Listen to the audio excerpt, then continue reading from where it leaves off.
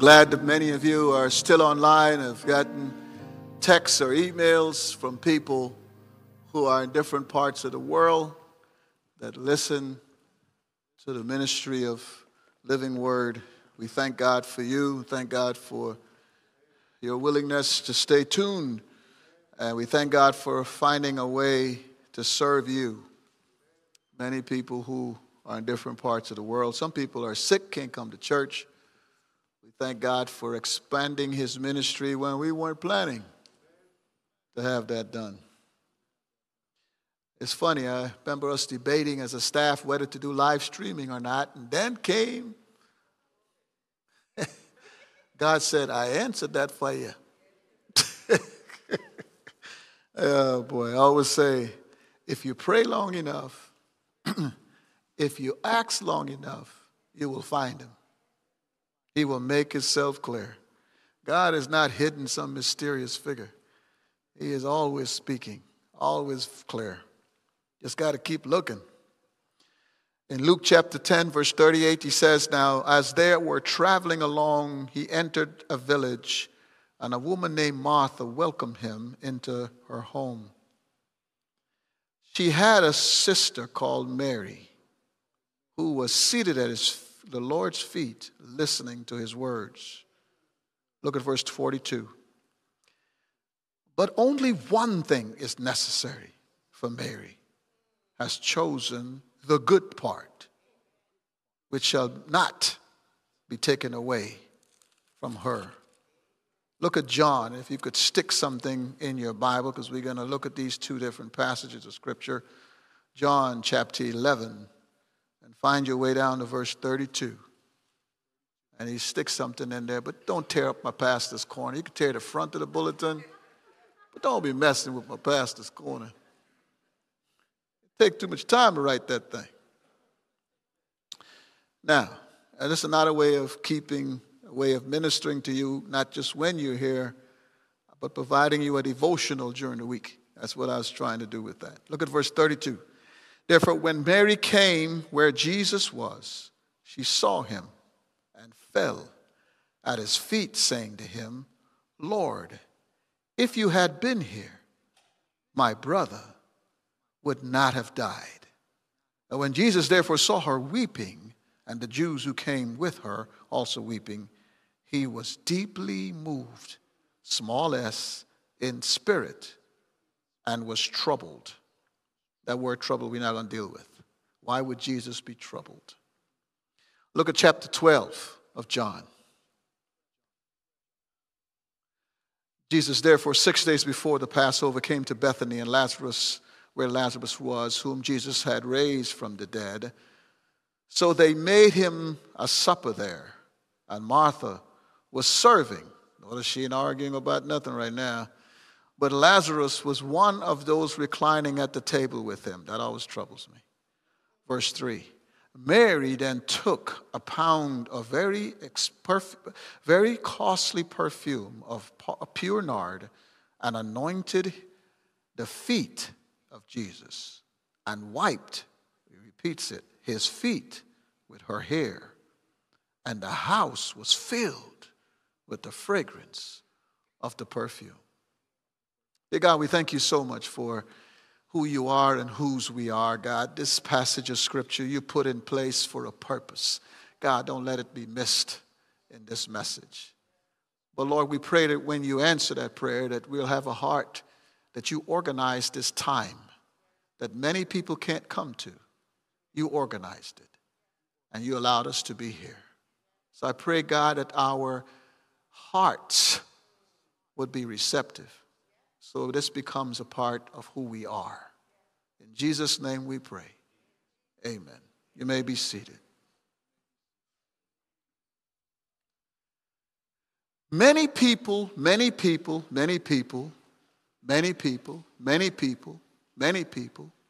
many churches have come to the point where we are in God's face a whole lot, but not at his feet. People will come to God and they're in his face about many issues. Could be financial, many issues. They could be marital. Many issues. Could be wanting a husband or a wife. Many issues. Could need a job. Since I'm mentioning key issues because it's important issues that many of us go to God about. And we're in his face about it. We want to see God do something about it. God do something. But we're not at his feet. What moves a person from Jesus' face to his feet? To where his feet is a place where they permanently stay, not just come every now and then. What moves that? What makes a person do that? You know, if there's anything that this war is bringing out, is the heart of someone. God can let circumstances develop, but how people respond to the circumstances exposes their heart. So, the heart of a leader is exposed in the kind of bombings he would do. If the reports are correct, you bomb a theater where 300 people are died. They were just there. They weren't shooting from any windows. They were just there protecting their families and gone. Got a whole big nation named Russia. I mean, America could fit in it. Whole of America could fit into Russia, but still want more. It's interesting how when circumstances take place, it exposes the heart. God just allows the circumstances, like he would say, I put you in the wilderness to show your heart. In other words, if I took you out of Egypt and did this mighty victory and take you to the promised land and then take you to the wilderness and then put you into the promised land, everybody's jumping around, praise the Lord. So everybody thinks you're a wonderful worshiper of God. But the wilderness shows why I can't get you there right now. You see, what's beautiful about it is that when people are running from the war, when people are running because of a hurricane that has just smashed so many homes, you see a response to all of it that shows the heart. When people are hurting, when people are broken, when people's homes and everything has been lost, when tornadoes come and just wiped out whole cities, when floods come, when the fires come, some people respond. Some people respond by going into those people's homes and violating them by stealing their stuff. So you have to have police officers and National Guard out there. And I never forget, in the midst of the huge flood in Houston, going by this lady's home, thank God for a group of leaders. We jumped in our vans, went to this lady's home, find out about it. She called the church. We went there, and this woman, her husband walked. He said, I can't handle this, and he left. The water was halfway in her house. He's gone. We found out about it. We went there, cleaning up her house, and just tears poured down her face. Because you could just see she can't believe that we just be there cleaning up. Nobody's asking for anything. People are going in their pockets when they start hearing more and more of her story and just giving money to her so she could make it as she takes care of an elderly person. All this other stuff, elderly parent, all this stuff. We just kept, people come in from the yard. Man, did you hear this? People took a car that was on 4 flats and find a way to haul it out the driveway so she could get somebody to pick it up. I mean, just left her where she had nothing to do. And going out the door, you saw the opposites of hearts. She said, I really appreciate y'all coming by because I can't believe that when my house was flooded, people came in here and stole my televisions. They realized the flood never got it, and they took my big screen televisions and walked out with them. You see, on one side, heart of people doing a lot. On the other side, people took a broken moment and exploited it. You see, there's a difference when life situations come. When life situations come, it tends to expose the heart. We're either in Jesus' face because we don't like the results, or at his feet where we live. See, that's the story here today. That determines how life makes us productive, effective, and powerful, or makes us feel defeated and that God don't care. See, Mary had a servant heart. What about this servant heart about Mary that we could learn about so we could spend more time at his feet because we complain less. We're anxious less. We're less stressed. We are less feeling less complexity about the life that we face. We feel not as lost, we feel found. Not as hurt because we feel loved. Not as upset and frustrated like a Martha and needed a theological discussion about the resurrection. And we found a Savior that wept. See, at the feet of Jesus, we find what we're looking for spiritually and emotionally and mentally. But in his face, we find ourselves that can lead to resentment. So let's take a look at this servant heart, because this servant heart is a heart that he says is the best place. The best place. Come on, Jesus, the best place? No, it's not the best place. Martha would argue with you. Judas is going to argue with you. The Pharisees and the Sadducees and the scribes are going to go against it. They're not going to like it. So Jesus Christ, how are you going to say this is the best place when you got all these other people saying it's not? And she's making herself a fool. And she's literally saying, in this place, she's exposed herself to be a woman who is a woman that is a bad woman when she does it in this place. Society's going to say, what kind of woman is that would do this in our culture? She just showed herself to be a really bad woman. She's got all kind of moral issues. That's what her culture would say. But you keep calling this the best place. How could it be the best place? And everybody else is saying it's the worst place. See, the first thing we find in Luke chapter 10 is that in Luke chapter 10, we find that in this bad place that is the best place, is that it becomes the best place when I'm willing to be taught. When I'm willing to be taught. It is the hardest place when everybody else has taught me, or my emotions have taught me, my anxieties have taught me, my frustrations have taught me, but Jesus Christ ain't got a shot. I want you to see the contrast. In verse 38, he says the first thing. Now, as they were traveling along, he entered a village. Now, please understand, I mean, it seemed like nothing. He's just trying to, it's a narrative, so he has to tell you the beginning of the narrative. That's what you would say. It's the beginning of the narrative. In the beginning of the narrative, you have to set up the narrative. So he's just setting up the narrative, and he just moves on. No. Let me tell you why. This is why. This analytical mind says no. You see, think about it for a minute. Did God really need Rahab? No. He technically doesn't. Why? He said, go into this land and you will take it over. I've been telling you that for 40 years. Go into the land. But God, there are giants in the land. Who cares? I'm a bigger giant. Go in the land. So why does he send them in the land with spies? To develop a strategic strategy of war. He doesn't need Rahab. But when you go into the land, how many people get saved in that land when Israel goes into the land? One. Who's the one? Rahab. So when you go to Joshua chapter 2, you start to realize, oh, he knew that Rahab would accept him into her life. He knew that Rahab would respond and says, I believe in your God. I've heard about the Red Sea. I've heard about coming across the Red Sea. She's been paying attention. And she's been looking at their gods and seeing their gods are no good. And she's looking at Israel's gods and saying, your God is awesome, man. I see a fire and a cloud. This is awesome. I'm on the city gates watching you guys. Powerful nation.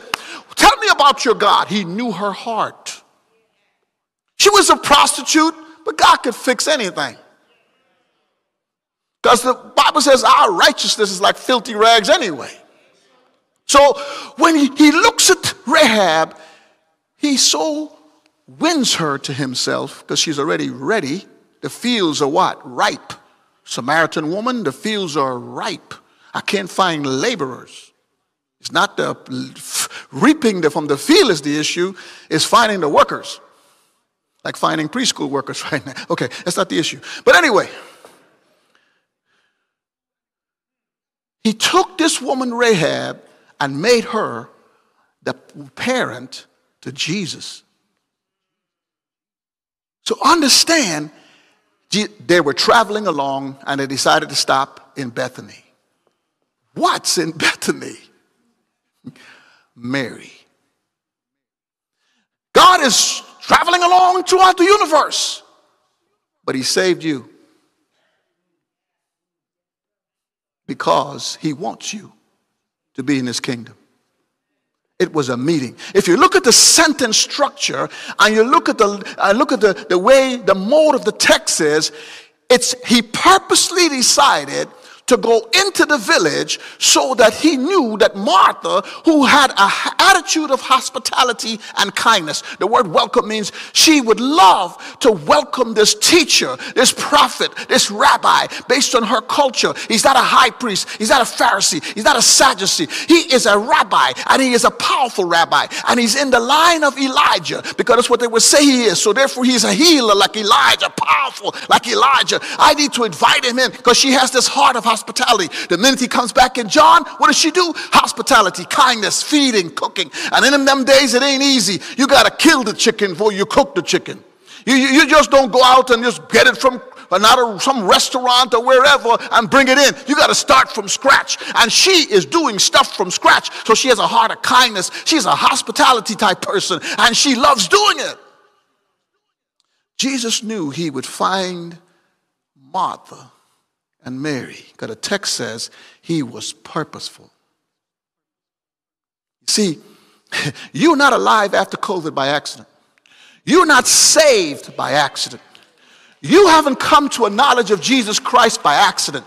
You don't have a country where you could open up the Bible and read it any place you want, buy it any time you want, and read it by accident. You do not have a chance to come to a knowledge of Jesus Christ, a saving knowledge of Jesus Christ, and grow spiritually by accident. You're not a living word that is committed to discipleship and reaching the community and the world by accident. He has designed everything for you to be where you are, for him to be what he needs to be in your life.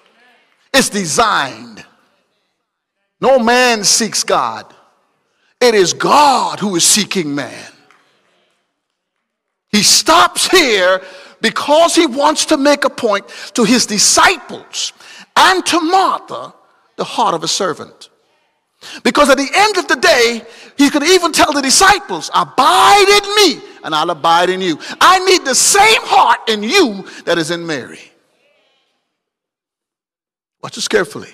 The first thing you got to find is that there's a special appointment for your heart. Special appointment. And if you take that appointment lightly, he can't develop your heart, which is the best place to be. Understand this. You know, I'm always taken back watching my grandkids. It kind of brings you back to parenting. Thank God I don't have to, because by God's grace, my sons are good fathers and their wives are good mothers. They just are. They just are. They attend to their kids. Thank you, Jesus. I get to spoil them and send them back. Payback. Payback. Hey, Papa, could we get some sweets? Yes. Papa, could we get some ice cream? Yes. Hey, Papa, could we go to Chick-fil-A? Yes. Everything is yes. They go into the pantry. I stand next to them. What do you want? Says, it's not here. What is it that's not here? So, okay, next time they come back, it's here. Hallelujah. Thank you, Jesus.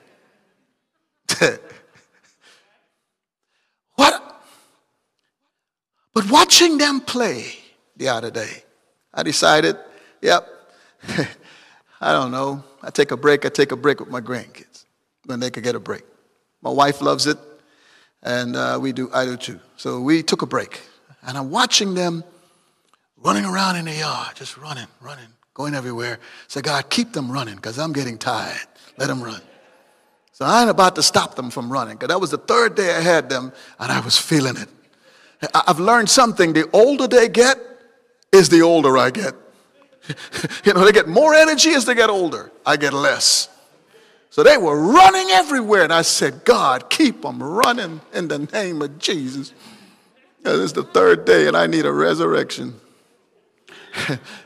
And they running, because Gigi just fed them, and they ate all they wanted. They ate so much they forgot about me. I was looking, hey, where's my food? Even Gigi forgot about me. She said, oh, here, you could just have this. Oh, so I'm on rations now.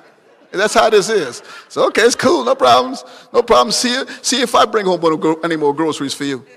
So I walking around and watching them, and one of the kids fell down. Boom, fell down. And one of them turned around, God, that's her sister, and she grabbed her sister like it was her baby. And she just sat on the ground and hugged her. And just kept rocking with her. It's going to be okay. It's going to be okay. Don't call her that. This is my name. Don't call her that. But that Tai has such a loving heart that she just rocked her. And she turned around and hugged her sister like she was her mother and then took off running. I didn't have to do nothing because with all of them running, that was her heart. You see, when he entered this village, he found two hearts, but he was interested in only one. There was a heart that welcomed him, going to feed him, going to sit him in a place of honor because he's a teacher. So since he's a rabbi teacher, I know that Jesus Christ is sitting in the place of honor. And he's sitting in this place of honor, and she has got a big fuss going on. She is a hospitality person. And when she sits there, watch carefully the words in verse 39. She had a sister called Mary. She had a sister called Mary. It means you only got one sister. And the sister called Mary means we are marking this name out in the text. Why is that a big deal? What is Mary? Mary ain't no mayor of the city. She's no major songwriter, no song singer. Mary is not a person who's managing anything. Mary don't even help cook when this guy come by. Technically, when you think of what Mary does, she don't do nothing. I mean, when you sit back and think about it, Martha got a point. This woman ain't doing nothing. I got all the work to do and she ain't doing nothing. Having seven grandkids running around the house. It's funny how the house could be so clean because my wife likes a clean house. And in about 10 minutes, it's like a tornado went straight through the house. So the first thing I think to do is to work alongside my wife as best as I can because I can never do it to her level and try to help. Because a tornado hit the house. It takes what? Work. Mary don't even work. Mary don't do nothing. So the text is careful to say, when a woman is out here, she's nobody of prominence, that she had this woman called Mary. That you go in scripture, she's not even at the cross. She's not putting on a palm leaf when he enters Jerusalem. But this is Mary. A no name, a nobody, not a prophet, a preach, a rabbi, high priest, anything. She's just Mary. See, what is he saying? I am not looking for the heart because you got some 50,000 degrees. I'm not looking at your heart based on the secular world's evaluation of who you are. I'm not looking at how the world decides that you're somebody of prominence and somebody that achieved a whole lot, somebody that has done a whole lot. So when you come to heaven, I go, oh, I'm so glad to have you here. No, I'm the guest of honor. The only guest of honor that is going to be there is me. You are blessed to be there. You are not the guest of honor. I'm the guest of honor. And it doesn't matter where you come from. Doesn't matter what you have done. It doesn't matter how bad things have been in your life. All I care about is that when I came, you invited me in. And when you invited me in, you were willing to be taught by me. That's all it's interested in. Because when you get to heaven, it's just Mary. There's no, well, Dr. Cannings, you have a PhD. I don't need it in heaven. Okay, Dr. Cannings, you have 7 grandkids. I'm the one that gave you them. Every child is a gift from God. Hey, okay, listen, man, I am a lawyer. I help fight cases. Ain't nobody going to court up here. God, you don't understand. I'm the best administrator you could ever find. Angels manage this for me. So in heaven, all you need to do is be a Mary. I don't need need your credentials. I don't need your list of resume. This is not an employment that the world is giving. I just need Mary. Don't bring a long resume to this meeting. I don't want it. Just be Mary. You know, it's the hardest thing I used to do when raising kids. You know, especially when they start playing football and people are giving them accolades. I could never forget, man, I'll watch the principal. I go visit my kids at school just to get an idea of what's going on. And principal took my son's tray and says, no, Paul, we don't need you using your arms today. I'll put your tray into here and get it clean. You just eat and go on, man. We need you strong tonight. I whispered in his ear and I said, that's not real life. And I left. I'll never forget, he got a ticket, and I went to court with him for his ticket because we were taking him through a lesson with tickets and what you need to do, teaching him to drive because we know they're going off to college and we don't want them dead or hurt seriously. So we were working with them. So my wife says, you know you're going to court with him. I said, yes, I am. I'm going to sit in the court, and the judge got up, and the judge said, hey, is that Paul Cannings? Oh, son, listen, man. If you don't get a ticket in the next 3 months, you don't have to pay for this ticket. Leaving the courthouse, I went, son, that's not real life. You're a star football player at Jersey Village High School. That's what that is. If you stop being a star, you're going to pay for that ticket. Okay? I'm sorry, son. Enjoy your moment, but let me keep it real. Understand, he's coming home. He's the man. No, dude. When you cross the back door, you my child. Please remember, the minute you put your foot over the threshold, you belong to us. You're going to pick up the trash. You're going to clean your room. You're going to listen to your mama. And if you go twisted, I'll still whip you because I ain't from America because you're 16. I'm from Guyana. We get it straight till it's straight. So understand, don't care. When I walk across these doors, guess what? Same thing for me. Folks, many times the world dresses up so much that even a church, when we cross the threshold, can't get us to be Mary. The heart of a servant. What brings out that heart? Look at it carefully. The first thing you see in here is a big word called listening. Mary listened. When you look at that Greek word, I wish they had put in that word here because it has the same connotation. The word means, watch this carefully, Mary is sitting, which is a place of a disciple. It's the wrong place for a woman in their culture. And guess what she's doing? Listening.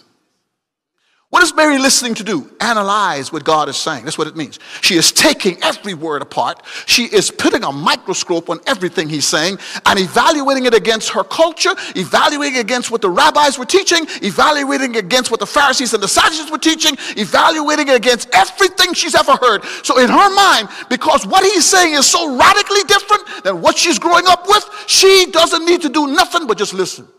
I don't need to speak. Martha could speak. Lazarus down the road could speak. Judas down the road could speak. But I don't need to say nothing. I just need to soak it in. Because I plan to, here's the key thing, do it. Because I know this man walks with God. And since I know he walks with God, that's what my sister invited him in, I just want to know how to live. That's what it means. It means absolute attention, total evaluation of what's being said with a commitment to understand every word. And it also means I'm so committed to that whatever I was taught before, I'm going to cancel. And the third thing it means is that now that I get it, I'm going to go do it because I believe you're Lord. How many times do we listen to God like that? That's the heart. See, many times we listen to God to evaluate whether or not we're going to decide it's right or wrong. We don't listen to do. We got so many preachers, so many different kind of Bibles. Got my wife mad one day walking there. She's waiting for me to come home. She's just flipping channels, listening to preachers, and I go, not him. Okay. No. Yes. And the whole time I'm doing this, she's looking at me. I could feel her Superman eyes like, when did I ask you to take this remote and evaluate who I listen to? But in my mind, don't care. Not him. Him. No. Said, okay, that one. Okay, that one. And she realizes I'm going to keep doing it as I flip the channels. So she just says, who are you talking about? Give me their names. Thank you, baby. I'll write them down for you. Because the Bible says, with rabbis, Pharisees, Sadducees, all these people, you have to decide who you're listening to. You can't decide whether or not it's truth. You got to decide whether or not they're speaking the truth. Meaning, you would know the person speaking the truth, the Bible says, by the life that they live. If they're not living the life of what they're teaching, they're not teaching the truth.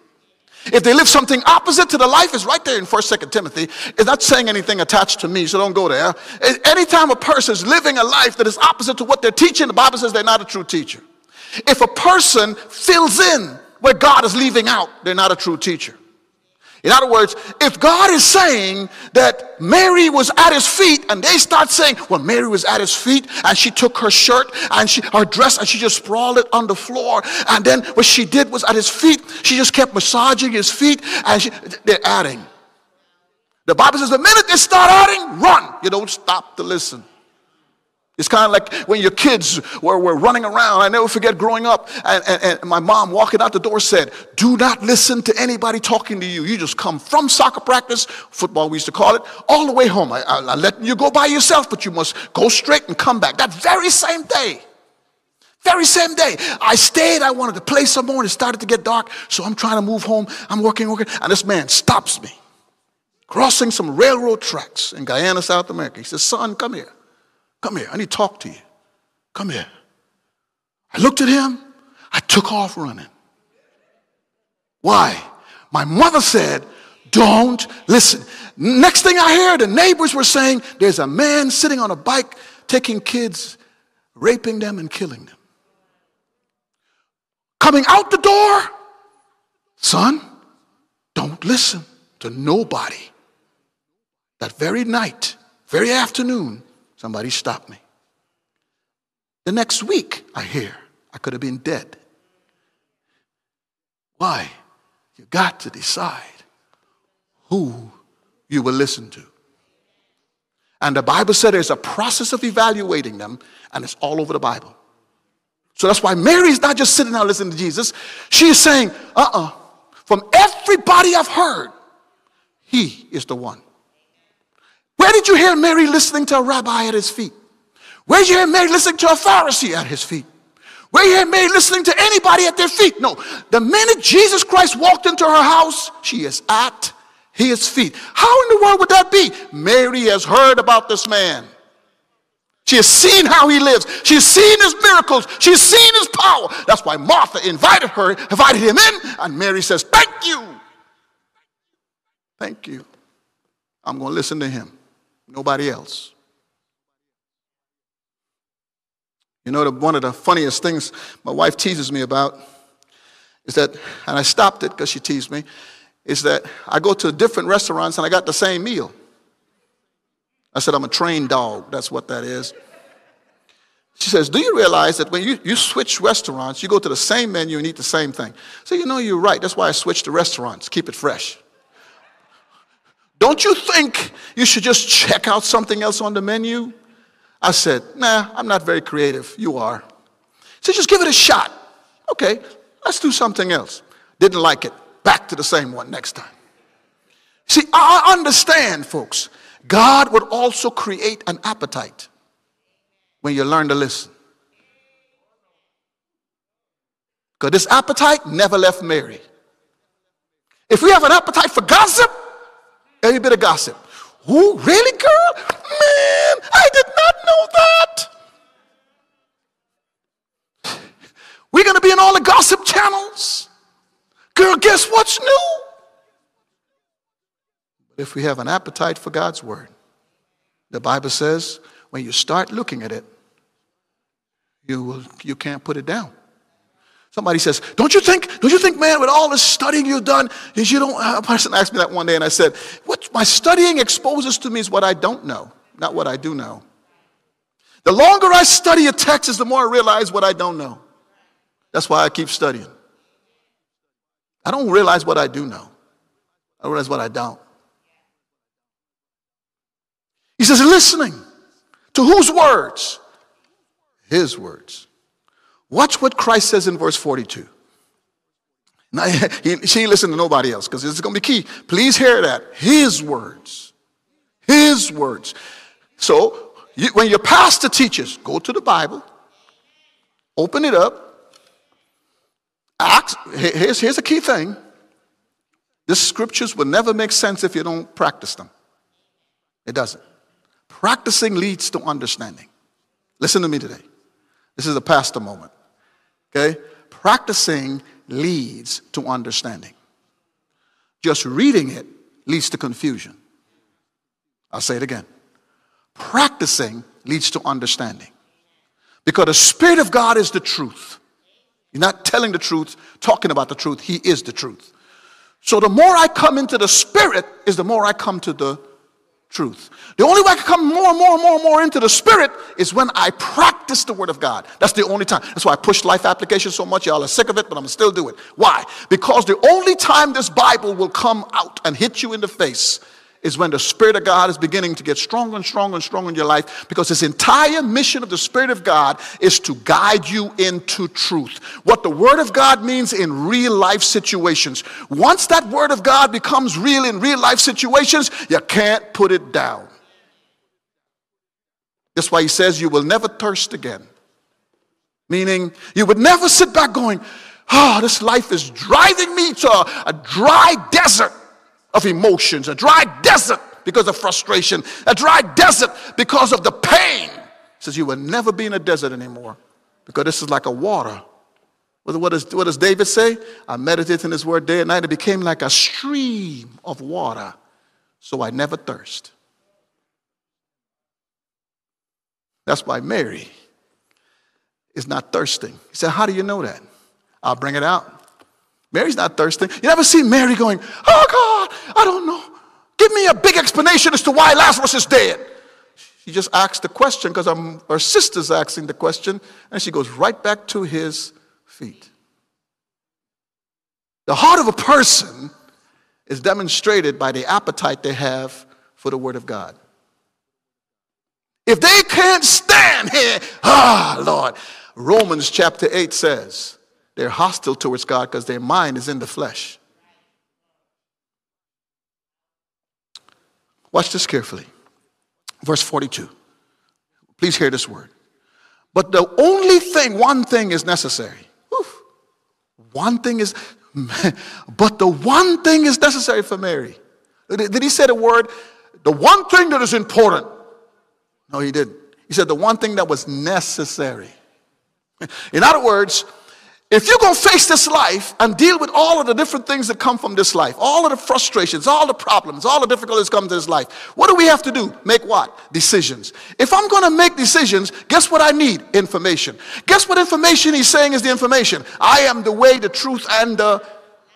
So therefore, since I'm the life which gets you to live life productively each and every moment of the day, and you need information, guess what you're going to need to depend on? Me. So the Word of God is necessary. And she's in the place where she can get the Word of God, because I'm not going to be here all the time. I'm going to go die on Calvary's cross. So as a result of that, she is in the place that is necessary, because she got rabbis teaching stuff. She's got all these false teachers all over the place. So if she gets the truth, she could be able to say, that person is telling a lie. That person not telling the truth. That person is telling a wrong thing. She could therefore detect what is the right thing to learn, the right thing to grow in, because she now has what is necessary. You know, when you travel and you're going to get a rental car, all you need is the address.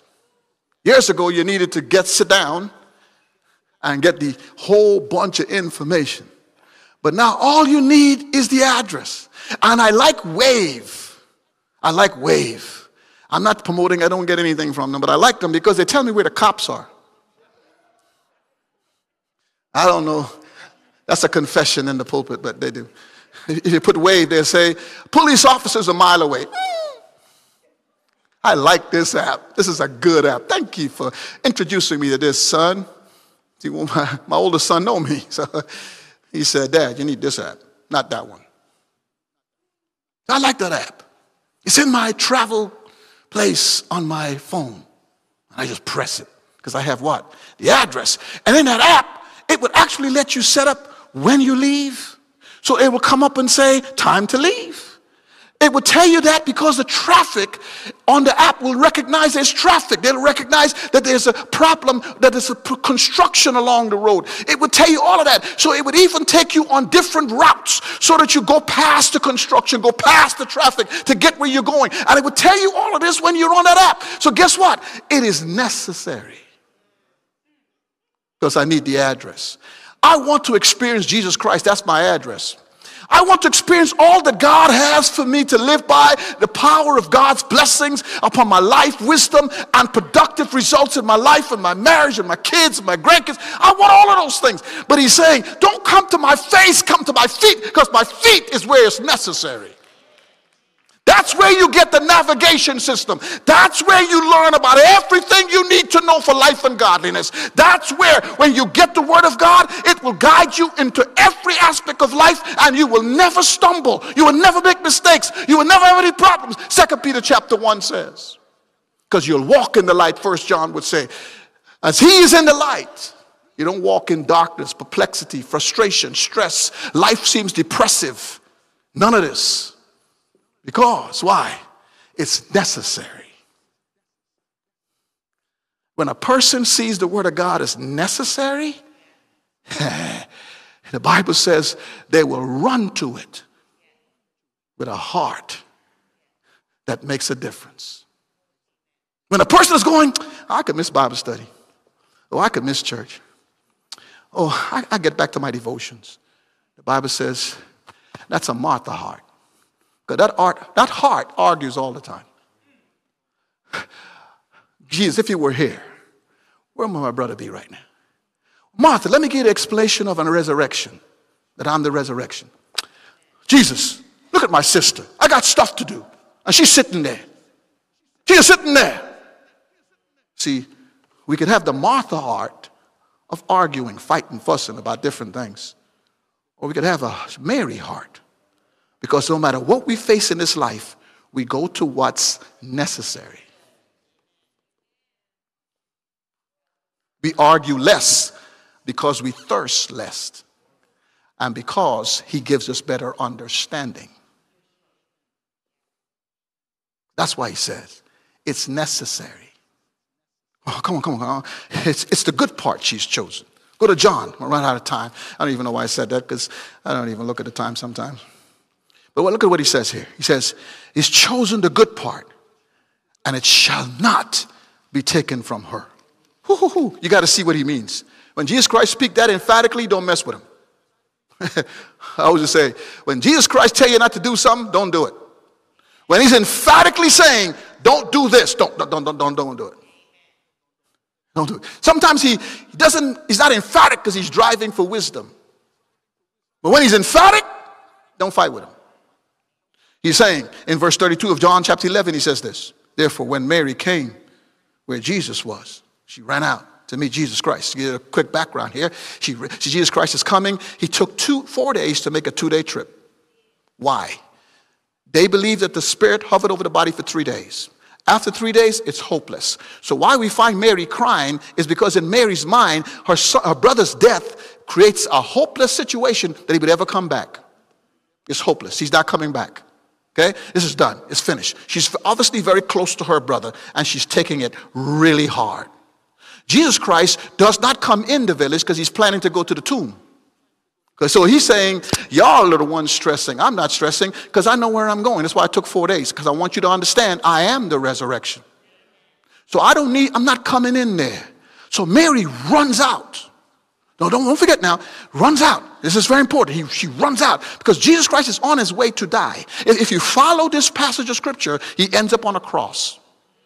Okay, so he also has a timetable that God has put him on. So he comes, and when he's on this timetable that God has put him on, Mary runs out to him. And she repeats what Martha said. If you were here, my brother wouldn't have died. But watch this carefully. Soon as she says that, is she looking for an answer? No. Look at verse 32.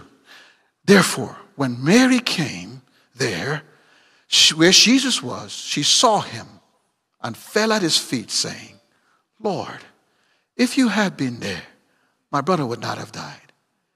Look at the difference between this and Martha. Because Mary showed she would trust him in her pain. I'll trust you. That's what I love that song. I trust you, Lord. I trust you, Lord. Whatever your will is, Lord, I'll trust you. That's what Mary is saying here. She's saying, well, watch out carefully. When Jesus therefore saw her weeping, what does he respond to? Her weeping. Watch Martha. Watch Martha. Much is different. Verse 21. And Martha then said to him, Lord, if you have been there, my brother would not have died. So she heard her sister. Even now, I know that whatever you ask of God, God will give it to you. God will give it to you. Jesus Christ is saying to her, oh, no. Your brother will rise again. Okay. What is he responding to? You want to have a discussion, Martha, so I know you want to have a discussion because right now you're struggling between the Pharisees and the Sadducees. One believes there's a resurrection and the other believes there's no resurrection. And since you're listening to the theology of the day, you want to find out what I think. So you want to have a seminary class right now. So Martha, I'm going to give you a seminary class as to what you want because at least you came out to meet me and talk to me. You're very hospitable and I love the family and I'm come here because of Lazarus and everybody sent me here because of Lazarus. I'm here. So Martha, I'm going to give you a discussion. Look at the difference between Martha and Mary. When it came to Mary, Mary asked the question. But where does she ask the question? At his feet, not in his face.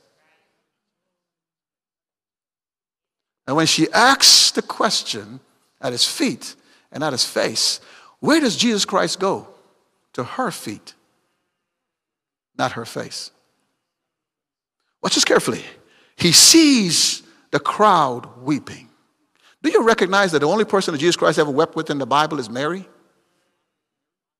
Where did he weep with anybody else? He wept with Mary. Oh, please hear me today. Hear me today. He wept with Mary. He goes to Mary's feet and he washes her feet. Why is he doing all of this stuff? Because he is moved. Mary said loud, I don't care for the answer. I'm just glad you're here. You're not hearing me. I honestly don't care for the answer, Jesus. I am just glad that you took the time to be here and I trust you. You say, oh, no. She heard the answer that Martha gave. No, they were not in the same place. The verses will show you that they were in a different place. Because Martha she finished, went back to the house, and Mary came later, but Mary came later. So Mary doesn't know the discussion of Martha. You can't put that in the text. And I don't have the time to take you and see where it's a different place. There are people around Mary. There's not people around Martha. So they're in two different places. The people obviously saw the pain of Mary and went to the pain. The people didn't see the pain. They saw the hurt in Martha, but she was strong in handling it. But they saw the hurt in Mary. And he said, no, there were weepers and mourners in that day. No, they do that when they're going to the grave site. He's already at the grave, in the tomb. So that is done. Mary is grieving over her brother. She can't get over his death.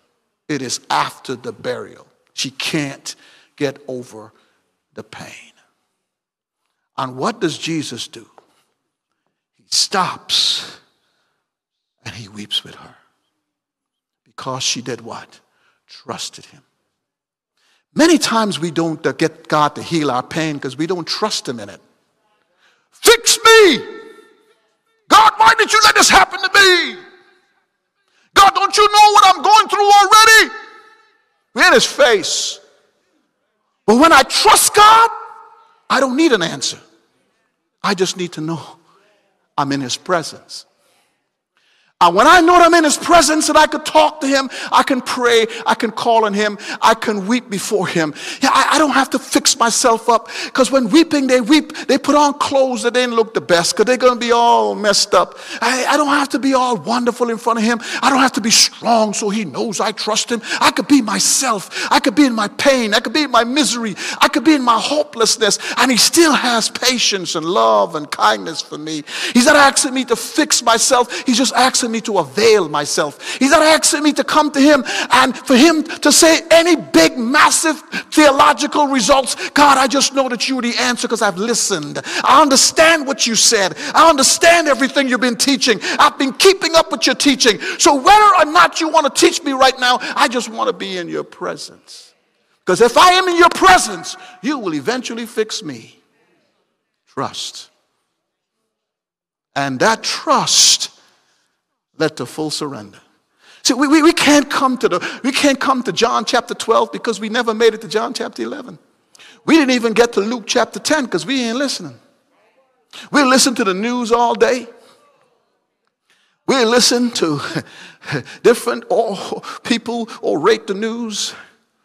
We would listen, we'd read all kind of different books, novels, more than we read the Bible. We read emails all day, surf the net, trying to find out what's going on Twitter, Facebook. And we could stay on Facebook off and on all day. But when it comes to God, oh, this Bible is so complicated. I try to read it, but I really don't get anything in it. I really try. And the Bible is saying, yeah, there was a time when you didn't understand what your parents were saying, but you loved them and you kept trying. You didn't understand all the doctor was saying, but you kept listening and you're trying to do it exactly what the doctor says, but the doctor was complicated when you were in the room listening. You didn't always understand what your lawyer was saying when you were in trouble, but you kept listening and trying to learn. You even went behind the lawyer and started Googling stuff. Went behind your doctor, started Googling stuff. You didn't understand all your accountant was saying, but you start evaluating the tax laws and you figure out what's the best way to pay your taxes. You did all of that.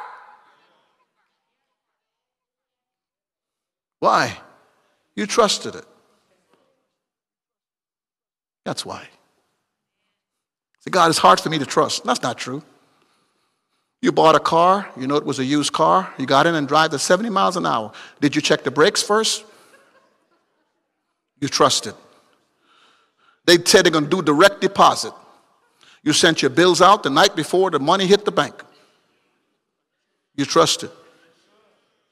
You said, no, Pastor, can you understand? I trust it. So you take blood pressure medicine.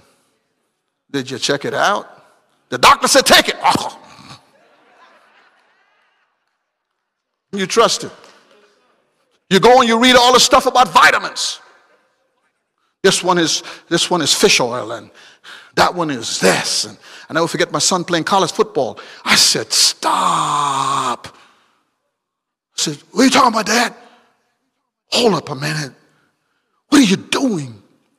Oh, Dad, I got to take this supplement and that supplement because I get dehydrated. I said, son, hold up a minute.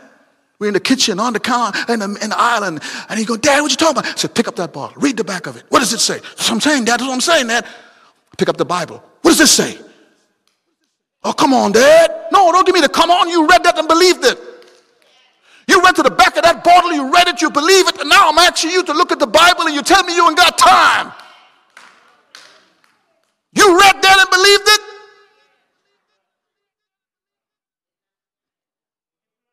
Don't tell me you can't trust. It's what you do. You trust. You trust the driver next to you. You trust that truck is going to stop. That's why you stop in front of it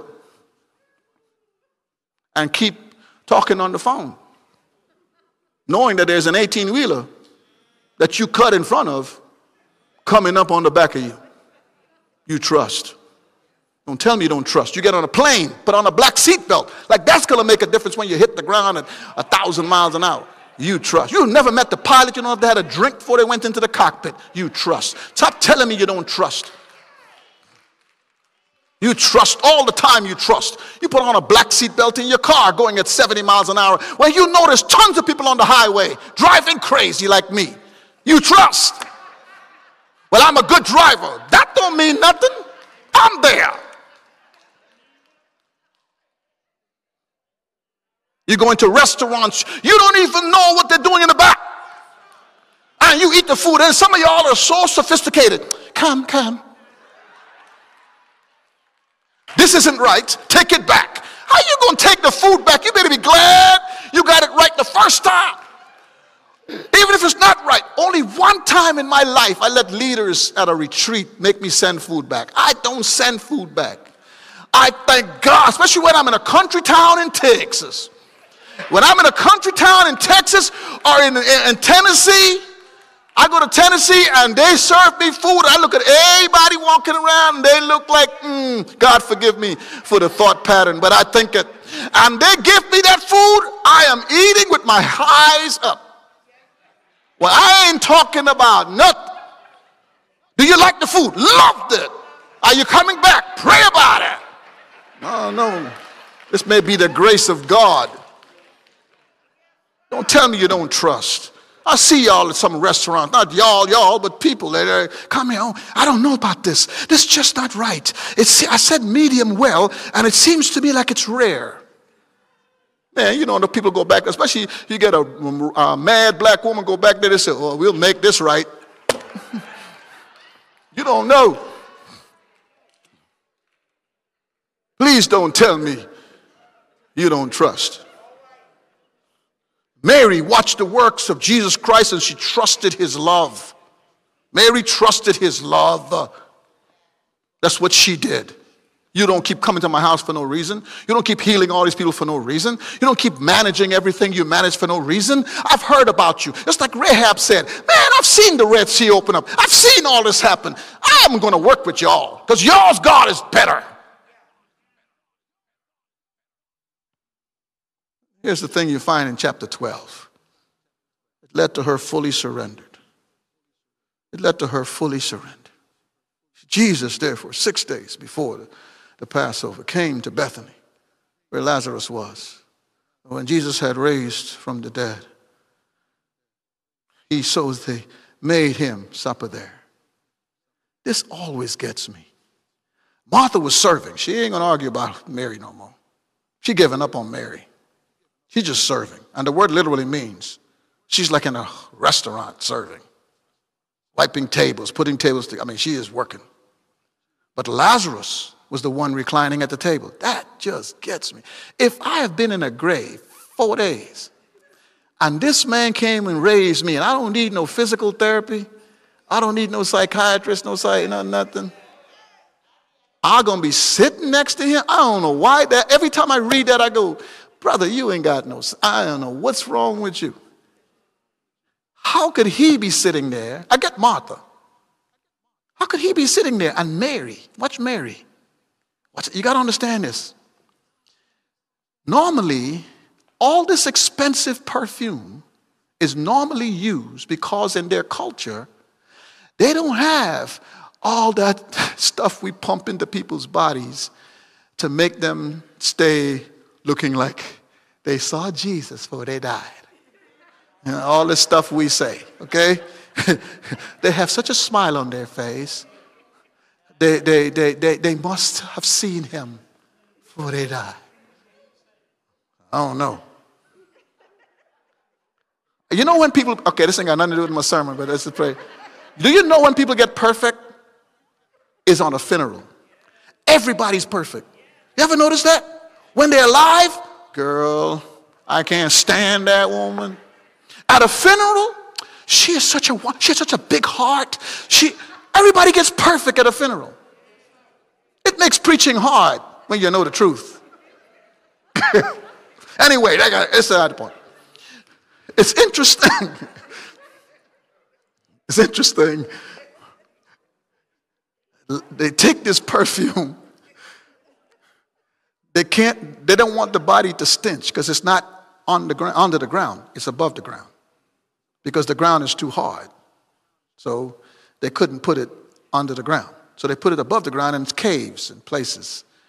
So to take care of the body, so that it goes to a bones, and then they take the bones and put it in small coffins and stick it in a hole. That's how much work they do. Okay? I know, it's kind of like, you ever heard this? Okay, they ain't gonna undo this, so I'm not gonna do that again. The woman went to the doctor, and the doctor told her, listen, if you just cook for your husband, if you were to each day make sure he gets up and has a good shower and make sure he's not doing anything that is exerting a lot of energy and all this other stuff, your husband would make it. She goes to the car. The husband says, well, what did the doctor say? The doctor say, you're going to die. Okay. If we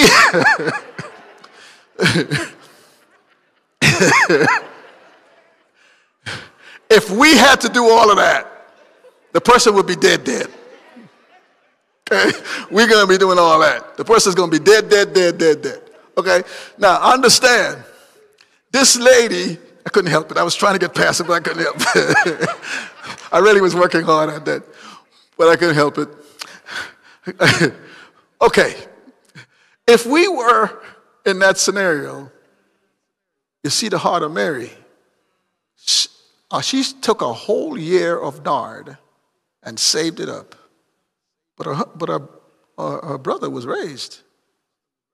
But Mary was listening. You got to understand this text. You know she was listening because Christ knew she was listening. Christ said to Judas, stop lying, basically. You ain't trying to save no money.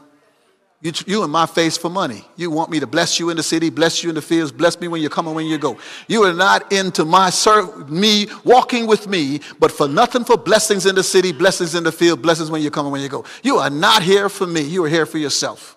And if I don't supply what you want, you're going to sell me. Because you're here for the money. You're not here for the relationship. So Jesus Christ said, she's preparing me for the burial. Oh, God. You got to hear this living word. How come none of the disciples are doing this? Okay? They should have been doing this. They were the ones in theological seminary. A day for 3 days.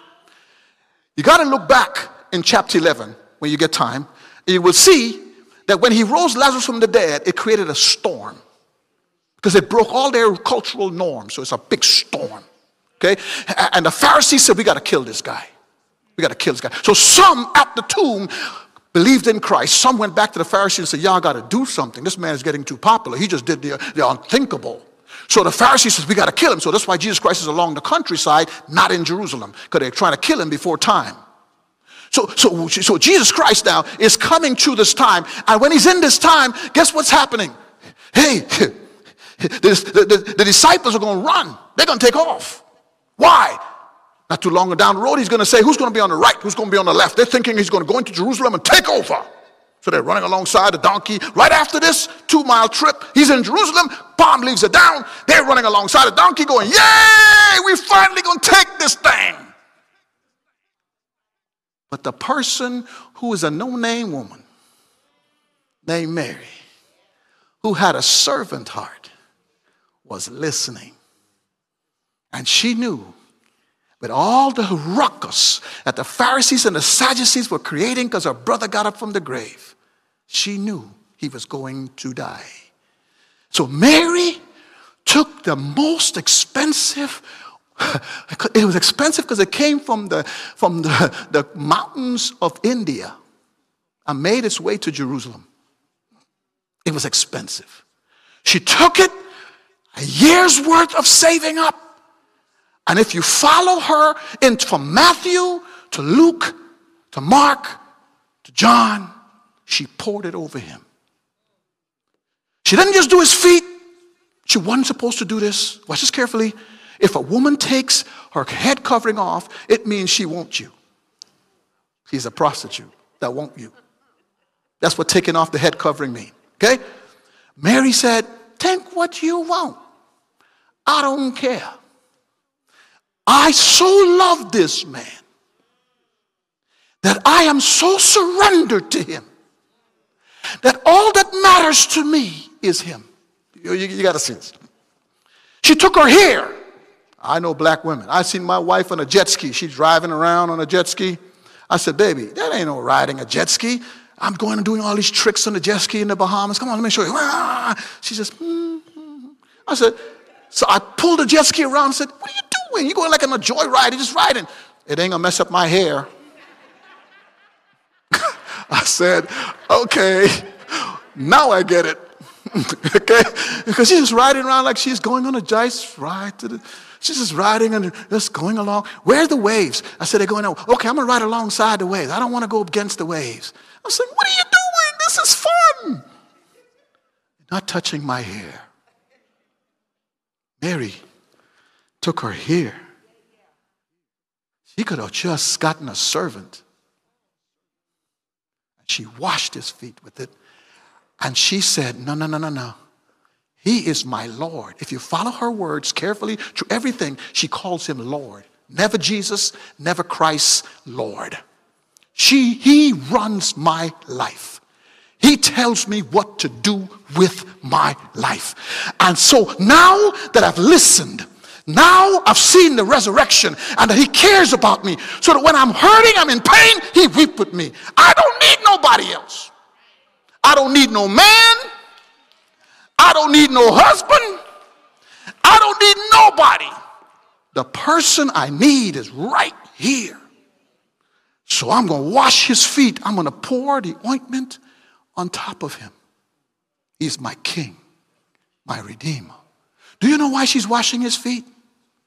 They had sandals, rocky roads, cuts, bruises on their feet. I am committed to you going to die. So like on a man on the road to Jericho where they poured the oil in the wound, I will help heal your feet. But I will bless you as my Savior, my Lord, my King, my Redeemer, by anointing your head with oil. She's the only person in the room who got the lesson, because she had a heart that was a servant heart. You see, folks, God, tell me what you want me to do. It's not he in talking. We don't have the heart.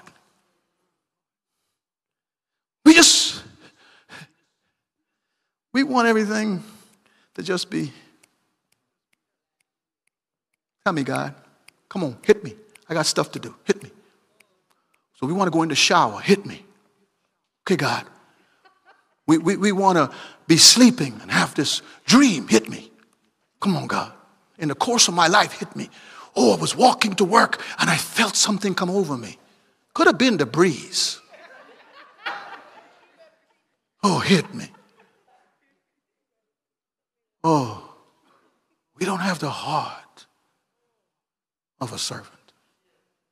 Oh, living word, the best place to be inside of you that lets your expression of worship come outside of you is the heart of a servant. Don't come to God for what you can get from him. Come to him because you believe he cares. And he would never leave you nor forsake you. There's no way he could see you in that pain and pass Bethany. There's no way he could see you in that pain and not go to his daddy weeping for you. There's no way that he could see so much misinformation and not keep things clear for you. There's no way that he would not bless you when your heart is a servant heart. See, that's the issue today for me when we think of the times we're in. Do we come to these times, even when it comes to giving, you see? I struggle when people fight about giving. It's not, Mary is giving everything she has, the most expensive thing she has. Why is that not a problem? What is it I need he can't provide? What is it? Is there something I will need he can't provide? Is there something that he could not, I would have a need emotionally that he can't care for? Who could pay me for my emotional pain and healing my emotional pain? I go to a psychiatrist, pay them $100 a visit, if that's the cheapest one. Still come out with pain. I got a free doctor.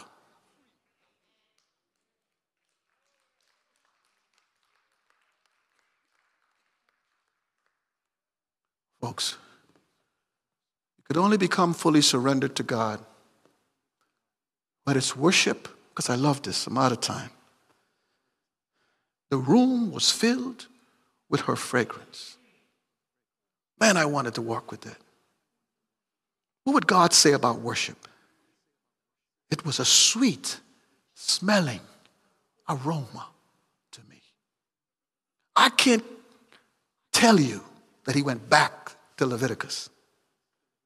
But for the writer, John, the person who would brace up against Jesus, the disciple Jesus loved, to say that this woman took over the meeting.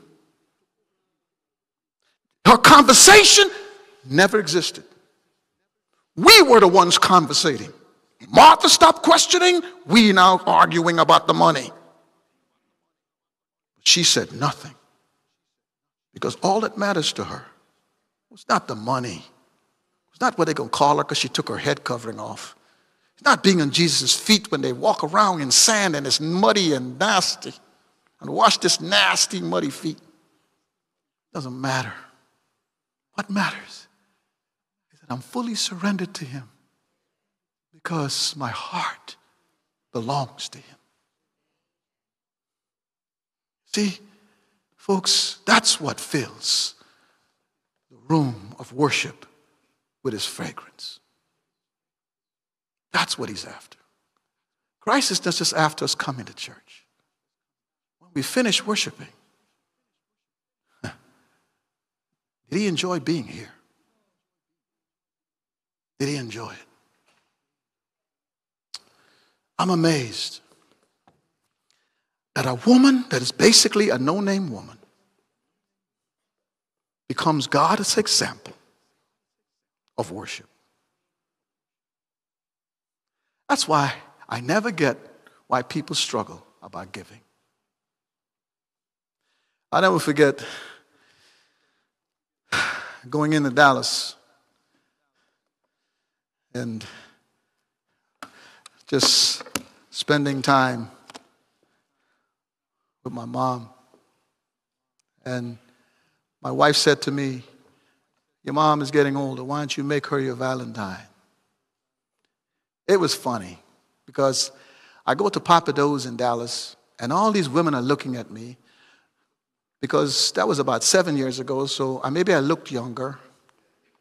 I got this old woman on Valentine's Day, and I'm holding her hands because my mama loved to hold her kids' hands. She didn't care how old you were. She'll just grab her hand. So I'm holding her hands. We're laughing and talking, because my mom and I used to listen to crack jokes and laugh.